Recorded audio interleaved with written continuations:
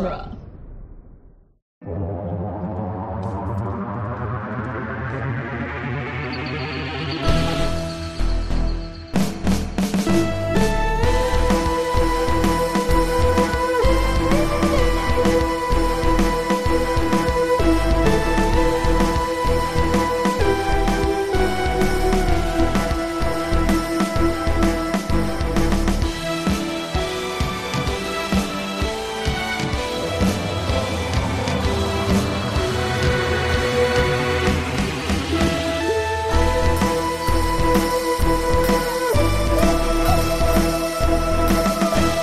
Back to the Doctor's Companion presents Doctor Who The Long Way Round, the weekly podcast where we review and discuss every episode of Doctor Who, one doctor at a time. I'm Nick Jimenez.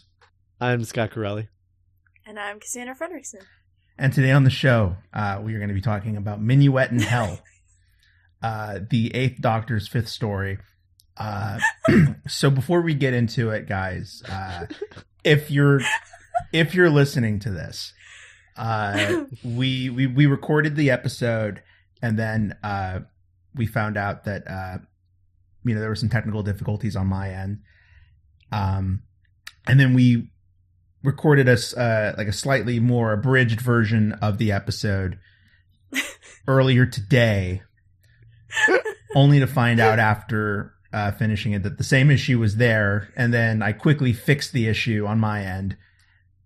And we talked it over, and we just thought the quickest way to just pull the Band-Aid off is to just do it again. And to talk this about is the third time that we're talking about this terrible story. To talk about this awful, horrible story that the more, so here's the thing. We also talked about 3 really good episodes in a row these past few weeks.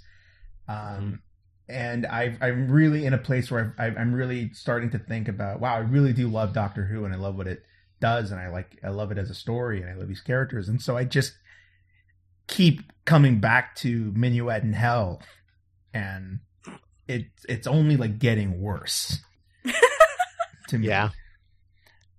So Scott, do you want to go into the history of this a little bit?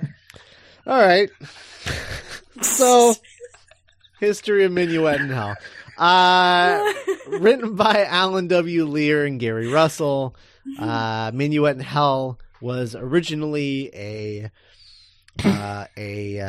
was what are these things called? Audiovisuals. Audiovisual. Yeah. It was an audiovisual play that was put together when Doctor Who was canceled the first time in 1985. A group of fans came together and decided to continue Doctor Who on their own. And that group of fans went on to, after the show came back, they ended the audiovisuals and they went to work for the company that was making those direct-to-video Doctor Who monster movies, like the Auton series of films, and that we talked about earlier this season. And then would then go on to launch Big Finish Audio and get the official Doctor Who license to make their own stories. And so one of the first things that they did when they did that was remake a number of their audiovisual stories. And that was this team, the Gary Russell, Alan W. Lear, and Nicholas Briggs. And they remade this. They chose to remake this one for some reason. And in combination with remaking that, so like one of the things that they did was that their stories starred the Nth Doctor, who was played by Nicholas Briggs, and in this story the Eighth Doctor has sort of like lost his memory, and a guy played by Nicholas Briggs thinks he's the Doctor, and so that's how they sort of played with that concept from the original show with Nicholas Briggs playing the Doctor. And then they also combined this story with fan fiction in which the Doctor and his companion teamed up with Buffy the Vampire Slayer and Giles from Buffy the Vampire Slayer. And so they took out the stuff that they didn't own, and they changed Buffy the Vampire Slayer to Becky the Demon Slayer, and changed Giles into a Southern Yosemite Sam sounding man by the name of Grandpappy. And who is in fact a U.S. senator? Who is a U.S. senator? Yeah. And Becky Lynn sounds sounds like Kaneki from Greece. Is that right? Is that what Kaneki sounds like? No, I'm wrong. Kind of more. She sounds like she should be selling some papes. Like she sounds like a newsie. Yeah, it sounds like the strike starts right damn now. Mm-hmm. Minuet in Hell, written by Alan W. Lear and Gary Russell, directed by Nicholas Briggs, produced by Big Finish Productions, air date April 2001. The Doctor and Charlie are separated and experiencing amnesia. The Doctor is imprisoned as a patient in a psychiatric hospital known as the Dashwood Institute and sharing a cell with another man who claims to actually be the Doctor. Charlie is kidnapped and subjected to, quote, playing hostess at the Hellfire Club, a secret demon-worshipping organization run by Brigham Dashwood, who is the lead candidate for governor of the newly created 51st state of America. The Doctor ultimately gets his memories back by tricking one of the staff to hooking him into some newly patented brainwiping tech.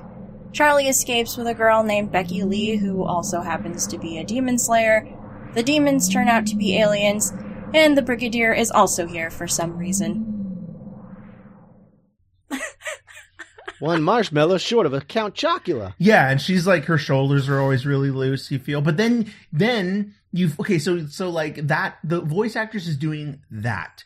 And, she's a talented actress, so I was listening to this being like, yeah, I like this. That's a good, I like this character, I think. But then you find out that it's a California teen in the future. Yeah. And like, based on like kind of a weird Anastasia Steele version of Buffy. And yeah, and you're just like, wait, what? And that's kind of the experience of the episode is individual parts would be entertaining. Like the vocal performances would be fun. Or, it starts off, they're like in a satanic cult. I'm like, I'm in. This sounds weird. And then the rug gets pulled out from under you very quickly and very abruptly, because you see how stitched together it is and how what a mess it all is. So do we want to get into it? Do we want to just the elephant in the room? Cass, you take it away. You haven't talked a lot. You've been giggling, but you haven't talked a lot. I've in the 3 recordings of this that we've done, I've kind of made my peace with this. This is a terrible, awful, no good Big Finish audio that nobody should listen to. It's ableist and misogynistic in like the grossest ways. I feel bad for the listeners because like we cheated them out of some funny anger, I think, but now we're just kind of like I'm just going straight to the point. Yeah. Like, the frickin' Brigadier Lethbridge Stewart is in this and he can't save it. Like, that in my book is like insta-fail. Yeah, and it's very offensive. And so there's a lot of times in the script, dear listeners, where so Charlie, a character that we've all been very pro Charlie on the Doctor's Companion, she's like subjected to like an auction in this. Like, what's it called? Like human trafficking, like sex auction. Yeah, legit. And it's about as awkward as it sounds. I've likened it to like a bad, like, cause there's some good, like a bad fan fiction on like, DeviantArt or something where, where it's just like, they're like, Charlie's remarking upon like what she's wearing and how it doesn't fit. And like the characters are like just sexualized in a way that is just so not Doctor Who. We in previous recordings, we sort of compared it to like a bad Torchwood episode where it's trying to be edgy with a capital E instead of being Doctor Who, which is primarily a family show. Yeah. We taught Scott what it just doesn't work. We taught Scott what an edgelord was. Yeah, that's true. That happened. Yeah, I still don't quite understand what it is, but I accept. It's Kylo Ren. Okay. Like, you know how emo he is about, like, Darth Vader and wanting to be Darth Vader because he thinks the aesthetic is cool? But he forgets that, like, Vader's last act was, like, a refute of everything that he stood for in life. Yeah, that's basically what it is. Oh, okay. Why is it called an edgelord? Because they're edgy? Because it's like that would be his name. Oh. It's like, I'm edgelord. I'm the lord of all edge. No, Martha. Oh. Nice. It's just silly slang. It's just what you call someone when you want to dunk on them. Right. But yeah, and so the demon is like possessing people, and then he like subjects Charlie to like some weird like dollar store Hellraiser torture stuff. And it's just not what I want. It's not what I want, but if it's in a horror movie, I know not to go there. I know not, well, I don't like this, so I'm not going to watch it. So when it sneaks into Doctor Who, yeah. I guess this is really like, it's like edgelord Doctor Who fanfic. Yes. Yeah. Yes. And we talked about, the salt in the wound is, they're to take a character like Charlie that is so not that and is an antidote to that, and a character like Buffy that is, her DNA is refusing that stereotype, and then to have it feminist icon Buffy the Vampire feminist icon Buffy Summers like represent, and then to have this like crappy writer like have her be subjected. It's like, no, even you, like it just reeks of that. And we talked about the ego being the difference. Like taking the ego out of the writing and just telling a story and not having your, I don't know, that stuff. It's like two guys just grossly misunderstanding what Doctor Who and Buffy are about. Yeah, it's so and bad. Just like, yeah, go ahead. Like taking all the bad things and then trying to cobble them together like they're good things. Like, this is the reason why we watch both of these shows, but it's not. Like. Ugh. Yeah, like Ugh. It's so. If anyone ever asks me, I will say it's so bad. This episode is so bad that it doesn't even get Doctor Who wrong. It also somehow gets Buffy wrong too, just accidentally. Yep. It infects everything that it comes into its gravitational field, including and not limited to the Brigadier. That's true. It's just like it just keeps grabbing stuff. Yeah. It'd be like if they put like spikes on K9. Yeah. What's that game? What's that game where you're like a little ball that like just keeps picking stuff up as you're like rolling around? Katamari Damacy. Yeah, it's like edgelord Katamari Damacy. It's just like a blight on everything that I love. And I'm being a little hyperbolic, but like, this is the third time we've recorded it. Too. No, yeah, it's just like, get your weird, gross, misogynistic, grabby hands off of everything that I love. Yeah, it's like Slave Ray. It's just right. Yeah, not. Yeah. Like, what are you doing? Right. And then on top of everything else, like the accents are horrible. Like the worst American accents I've ever heard are in this story, to the point where like it's worth checking out the first like 10 minutes just so you can hear the horrible accents and be like, oh my god, I didn't know American accents could be this bad. And then just turn it off and burn it, like get it out of your life forever. Don't ever finish listening to it. But don't pay for this. Don't pay for this story. Don't pay for this. This was so we love you, Big Finish. We love the work you've done since, and we hope that this is just an oopsie that has been forgotten by time. But it does give us pause about how we're going to cover Eighth Doctor and Big Finish audio in general. We might change our rule about doing every single one. We might skip around a little bit more. So let us know how you feel about that, listeners. Yeah. Because we do it all for you. Right. I know, like, as Nick has said in the past, like part of the fun of this is like kind of getting the bad ones every once in a while and be like, well, that's part of the journey. Yeah, but that's like my college like challenge brain. You know what I mean? Like, no, bro, you got to do all of it. Like that's what that's saying. Right. Well, at least with like the bad stories that exist, like visually, like there's stuff in the background or like stuff in the performance that's fun to laugh at. But like when you're listening to an audio story like this, like there's nothing to make fun of, really. Have we brought up on this recording that this was 2 hours and 26 minutes long? No. Okay. No, but yeah, it's horrible. That didn't help. Long. It's so long. Yeah. It doesn't need to be. And then just the weird women hating kink stuff was Yeah. also, it just made it feel longer, and it was just super a bummer. And what Cass was talking about with like the actual visual stories, like that's the perfect encapsulation of like why the accents are a problem, because That's true. Because when there's bad American accents in Doctor Who, you can sort of roll with it usually because you're getting like a performance that you can see. Mm-hmm. But in this, it's just the vocals, so it's just a bad accent and nothing else. There's nothing else there. Like at least with Perry, like we love Perry, we're pro Perry household, but like she bless her heart tries really hard with the American accent, but like she's likable. None of these characters are likable, except like rip-off Buffy maybe. Right. And she's more like she's likable in a way where you're smiling, but your head is kind of cocked to the side, where you're like, what are you doing here? What are you doing? What is this? What is this?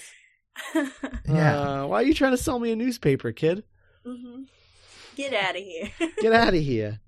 Get out of here, kid. You're bothering me. And we are a pro Perry household, and and that is a character that had kind of a weird relationship with like how she was portrayed a lot, and it just kind of really because there is a lot of sexualization of the companion in this, in a really kind of it almost, I mean, not to sound too hyperbolic, but it does kind of feel like a betrayal of the show in a lot of ways.